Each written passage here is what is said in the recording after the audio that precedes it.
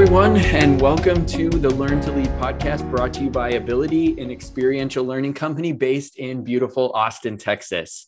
I'm your host, Matthew Confer, and today on the show, we have Niham Ashang, who is the founder of Outliers Edge. Previously, he worked for the ad tech company AppNexus in New York City, where he developed strategies and programs on global community engagement, company culture, and diversity and inclusion. His experience in personal, professional, and organizational development began at Deloitte Consulting. Thank you so much for joining us today. That is an absolute pleasure to be here. I want to start with a line from your LinkedIn profile that I loved. It reads, quote, "I'm not like anyone you've ever met, and I know the same applies to you," end quote. You talk about uniqueness a lot in the work that you do, which I love. Why is uniqueness such an important component of your work? Absolutely. It's really interesting when I hear you share that line back with me. What comes up is the thought of hearing someone say to me, "You're just like every other person I've ever met." Like there's an element in there that like does not feel good. And at the same time, on the other side of it, knowing that you're not like anyone else is both, it feels both refreshing and it can actually be either, it can feel very courageous to hear that statement, or it can also be in a place where it just doesn't land well, because it's like, well, I'm the only one like me now. What does that mean? I think that, like, from what I have found in the standpoint of the leadership that has been sustainable for me has been in terms of leaning into what makes you unique and understanding like your path to be able to basically be able to make everything that you do as a leader that much like more effortless. So for me, I champion the leaders who are shaping the next era of humanity. And when I think about that, I think from the standpoint, we know what things look like right now. There's leadership right now that works for what we have going on in our current environments. And for whatever else is coming next, we're going to need different thinkers. We're going to need people who look at the world differently, who have experienced the world differently. And my whole mission in life is to go forth and just create more space for their uniqueness to also have room in the overall sphere of leadership. One of my favorite questions to ask our guests is about defining moments in their life. Do you have one or two moments that you look back on fondly as transformational in getting you to the place that you are today? I do. I have quite a few. Not all of them are fond, though, but they are absolutely important. The one that I'll call out right now, the one that feels most present, is the moment that I became a Black man. So I've been a Black man for the last 5 years. I've always been born in this skin. My parents are from Ghana, West Africa. I grew up in South Jersey on the East Coast in the U.S. And I had spent most of my life finding different levels of success in the things that I had done. And it wasn't until about 5 years ago that I was sitting in the former organization I was in. We had organized an event for Black History Month, and we had all come together to watch a video that was called White Like Me. And I remember sitting, we rented out, the place that we were at was 50 Cent's old studio. So it actually had a basketball court there. So we were watching this video on the basketball court, and it talked about institutional racism, systemic oppression and such. And I remember being 30 years old and watching this movie, this documentary, and for the first time being like, wait a minute, I'm not like, this is happening. This is real. My parents have said this. They've told me about things. I've seen things in the media. I've seen things out there. People have talked about some of the challenges of being a Black person, but like it had never seemed to affect me.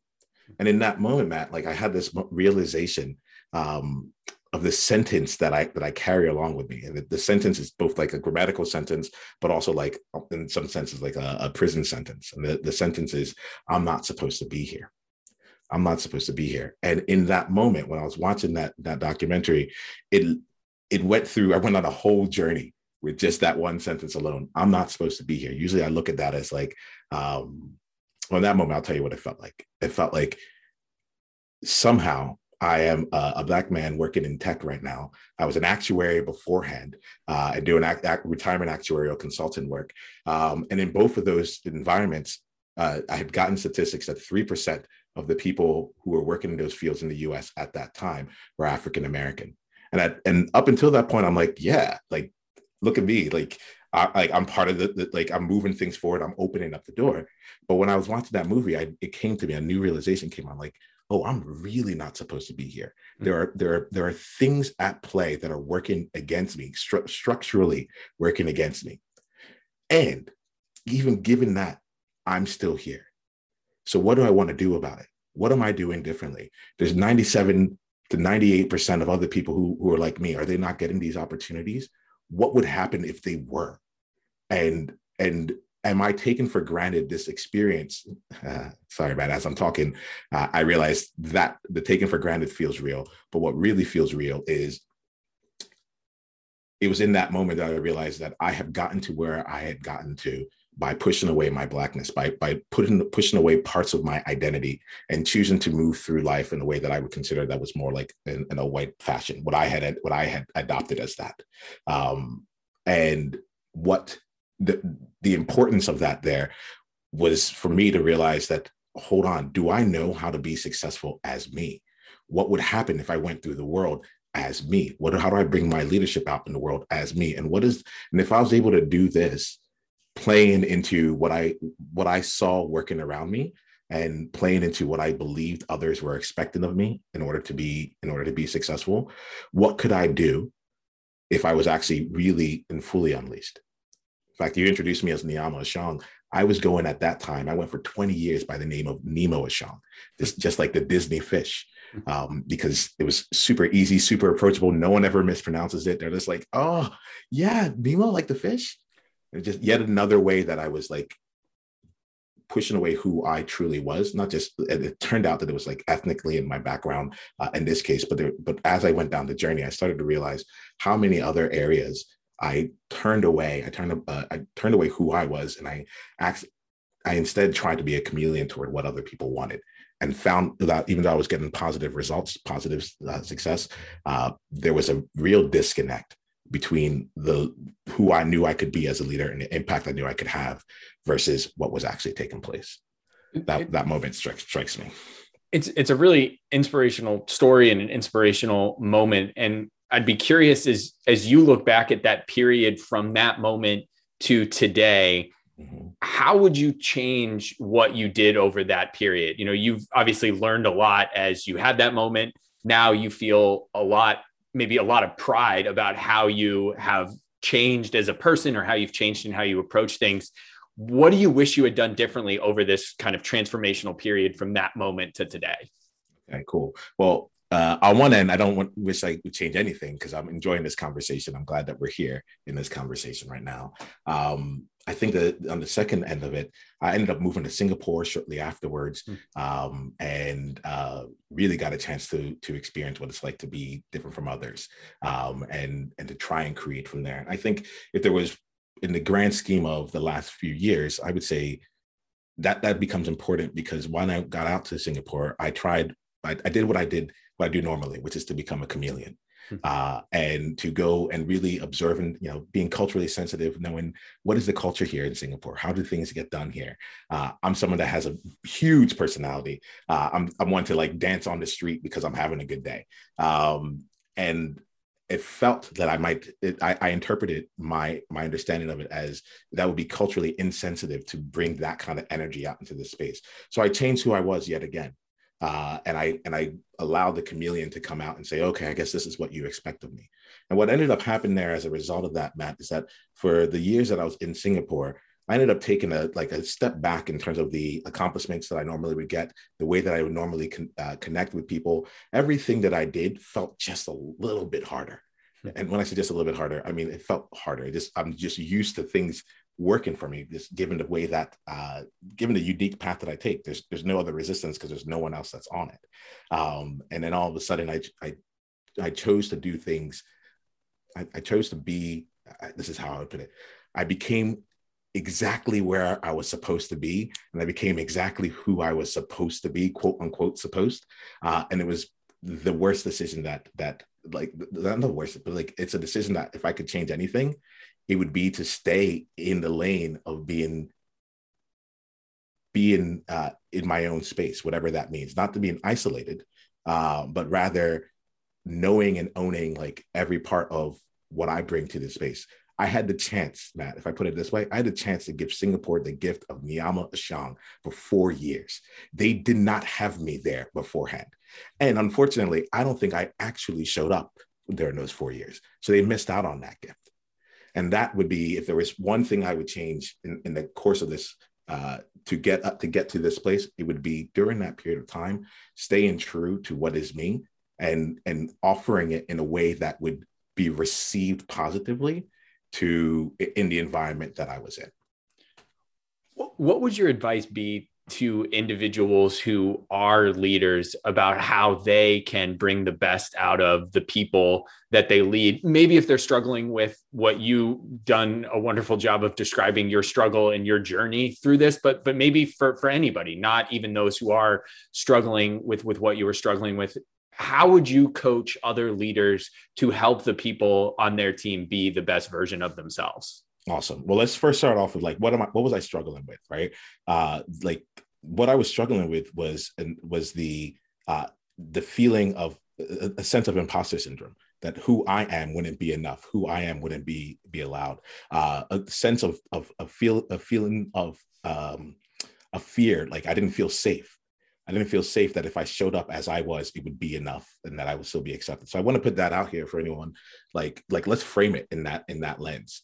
And so when I talk to people who have taken on new leadership roles, their team has expanded, their remits have expanded, they're entrepreneurs, and they're saying we're leading off in a new direction that hasn't been done before, so on and so forth. They're facing similar issues when they take a look at it and say, well, I know what others expect me to be. How should I show up in that regard? Right. So like just to kind of frame it firstly in that space. Now, for your part of the question around like, if you're in that space, how do you go forth and bring the best out of the people that you lead? My suggestion starts off with almost a bit of what just happened right here, to translate the feelings that you're feeling, the feelings that are of discomfort that you have, into the world that they are experiencing, so that we can all kind of operate from the same place. An example of this right now is I'll think about my time in Singapore. There was a lot of times where people would go and they would say, we need people to take on more risk in this organization. And then they would go as they would be expats from outside of Singapore, and they would come in with a Western approach of what taking risk would be like. And they're like, watch, this is risk. Here we go. Like, look, I'm taking risk. We can all do it. What they missed was that what was risky for them was what was risky for their team was different than the risk that they were taking on.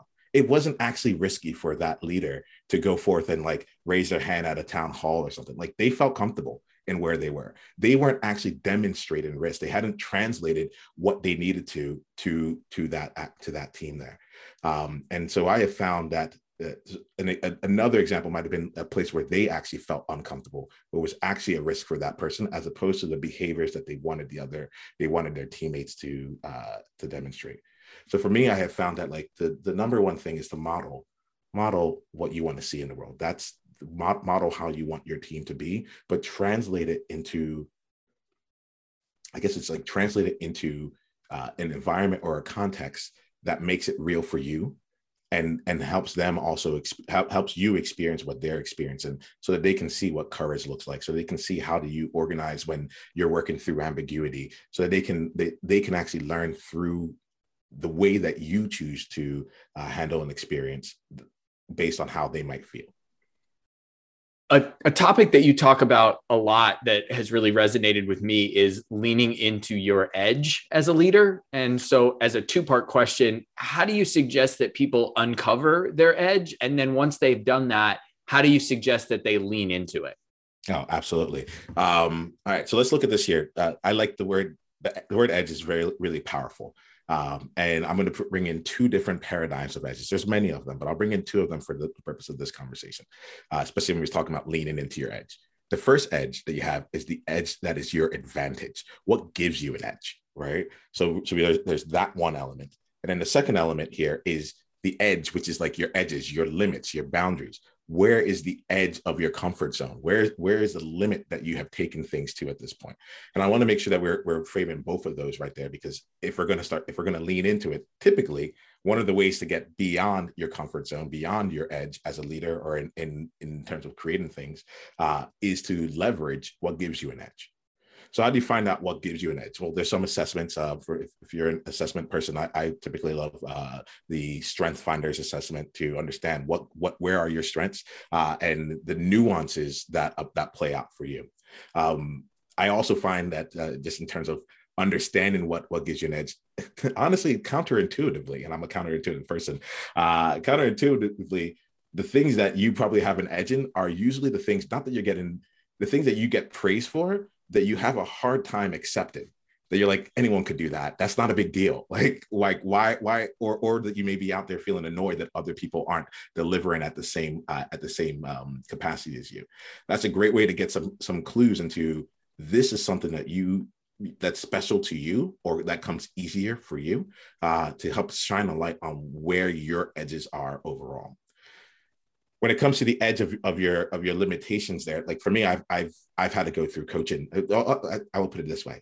It's about getting perspectives outside of your own. If you want to be able to see what your limits are, it's about getting those perspectives. It's almost like walking through life with sunglasses on. Like, you may not need, like, I have gone outside, walked with sunglasses on, and came inside my house, still had those glasses on, but I forgot that they were there.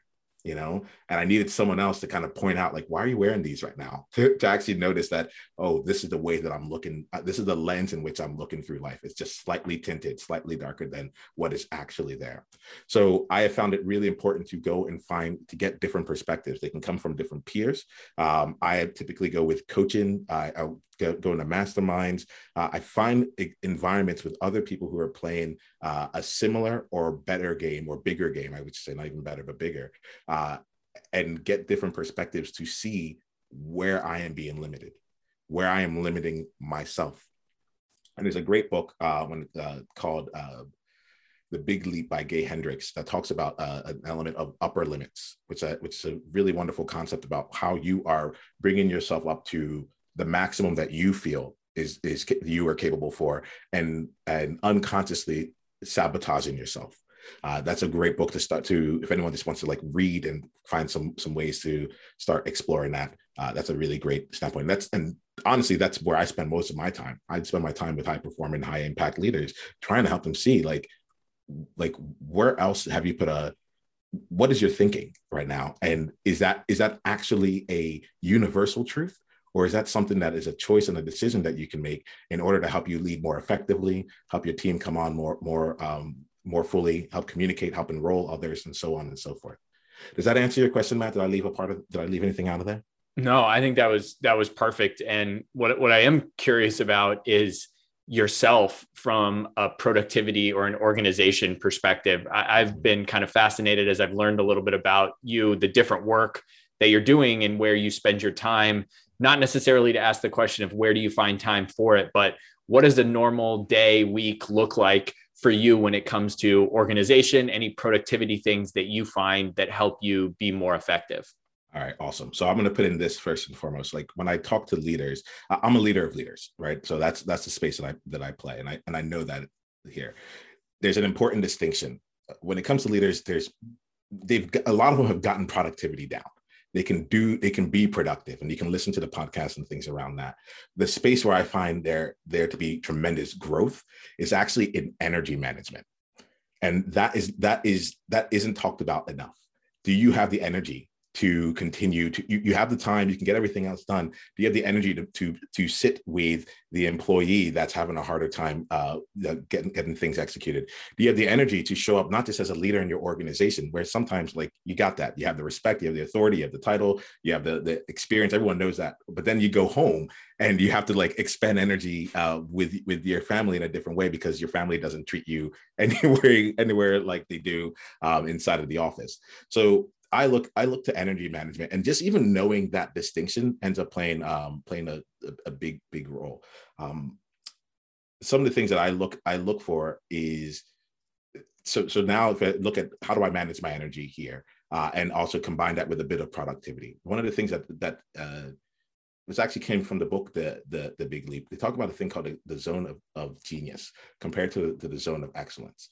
Most people end up playing in the zone of excellence. It's where they know that if they work really hard, they'll get good results. People probably are praising them for it. And they're like, okay, yeah, it took me like several months, but we got there. And you can call on me anytime to go do this hard work. I got you.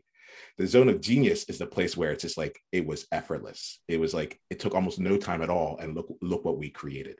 And so for me personally, I have found it and made it a point in the work that I do to identify and align myself as much with the areas that are in my zones of genius, and to build my team around that, and to find their zones of genius so I can leverage what comes easiest for them to help us be able to get our results. An example of this, for example, is that conversation is simple for me. And when people are in conversation, their lives change with me. They think about things differently. It's better than writing a blog. It's better than there's so many different ways that I can choose to communicate as a leader. But conversation is one of the best. It's even different than me just talking to a camera alone. Like literally, I will go and I will have conversations. I'm building out different materials inside of for some of the things that we're doing for different resources for people. We have the conversations, and my team is going in there, and they have the genius of taking recorded information and repurposing that in many different ways. So I'm able to now be in conversation. My day is just scheduled with conversations. I just follow my calendar. I'm going from a coaching conversation to leading a group conversation to being on a podcast to working with my team, whatever it is. Each of those conversations are recorded. And there's certain people on my team that have a genuine skill set, a genius in being able to translate and take what happened in that conversation and turn it into something that lives beyond, that maybe turns into different collateral, different resources for my clients, so on and so forth. And that's an example of how I've been able to bring productivity and manage my own energy. Because when I'm sitting alone writing, if I was creating all those things on my own, that's a huge energy drain. And unfortunately, the output as a result is far less.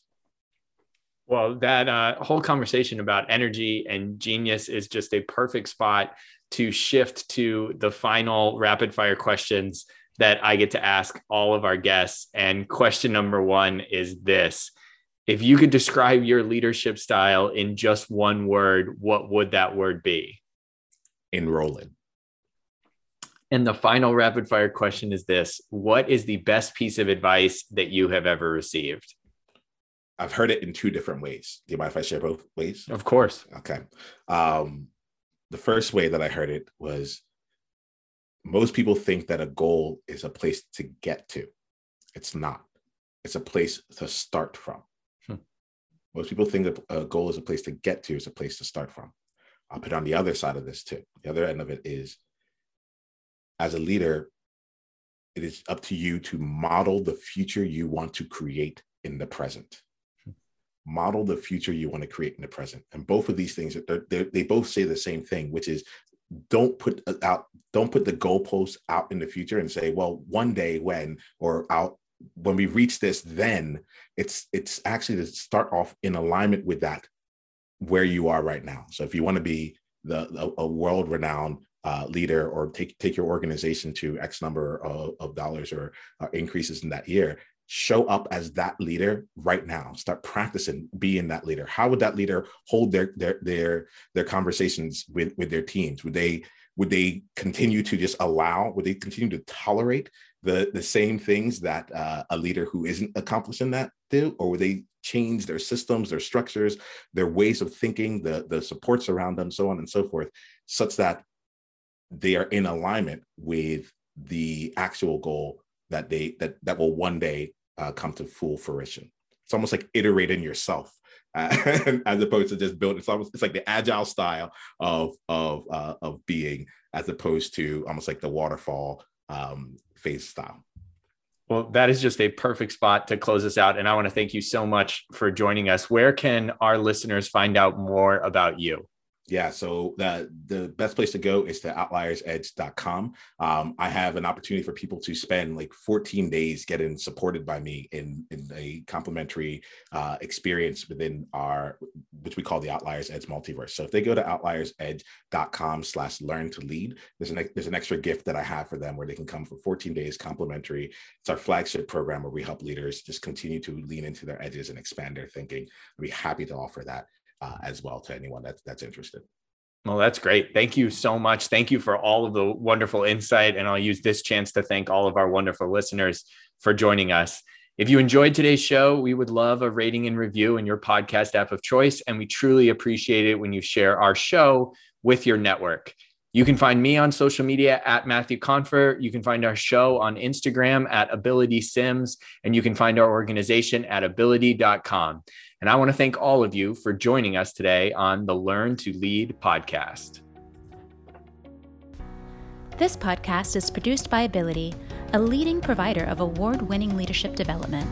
You can find us at www.ability.com or by searching for Ability Leadership Development. Make sure to also check out our 12-week, fully virtual mini MBA, the Invited MBA, a nights and weekends program that features experiential learning, mentorship, case studies, and networking. Find more information at www.invitedmba.com. Finally, be sure to subscribe to our podcast so that you get our next episode. We want to thank you all for joining us on the Learn to Lead podcast.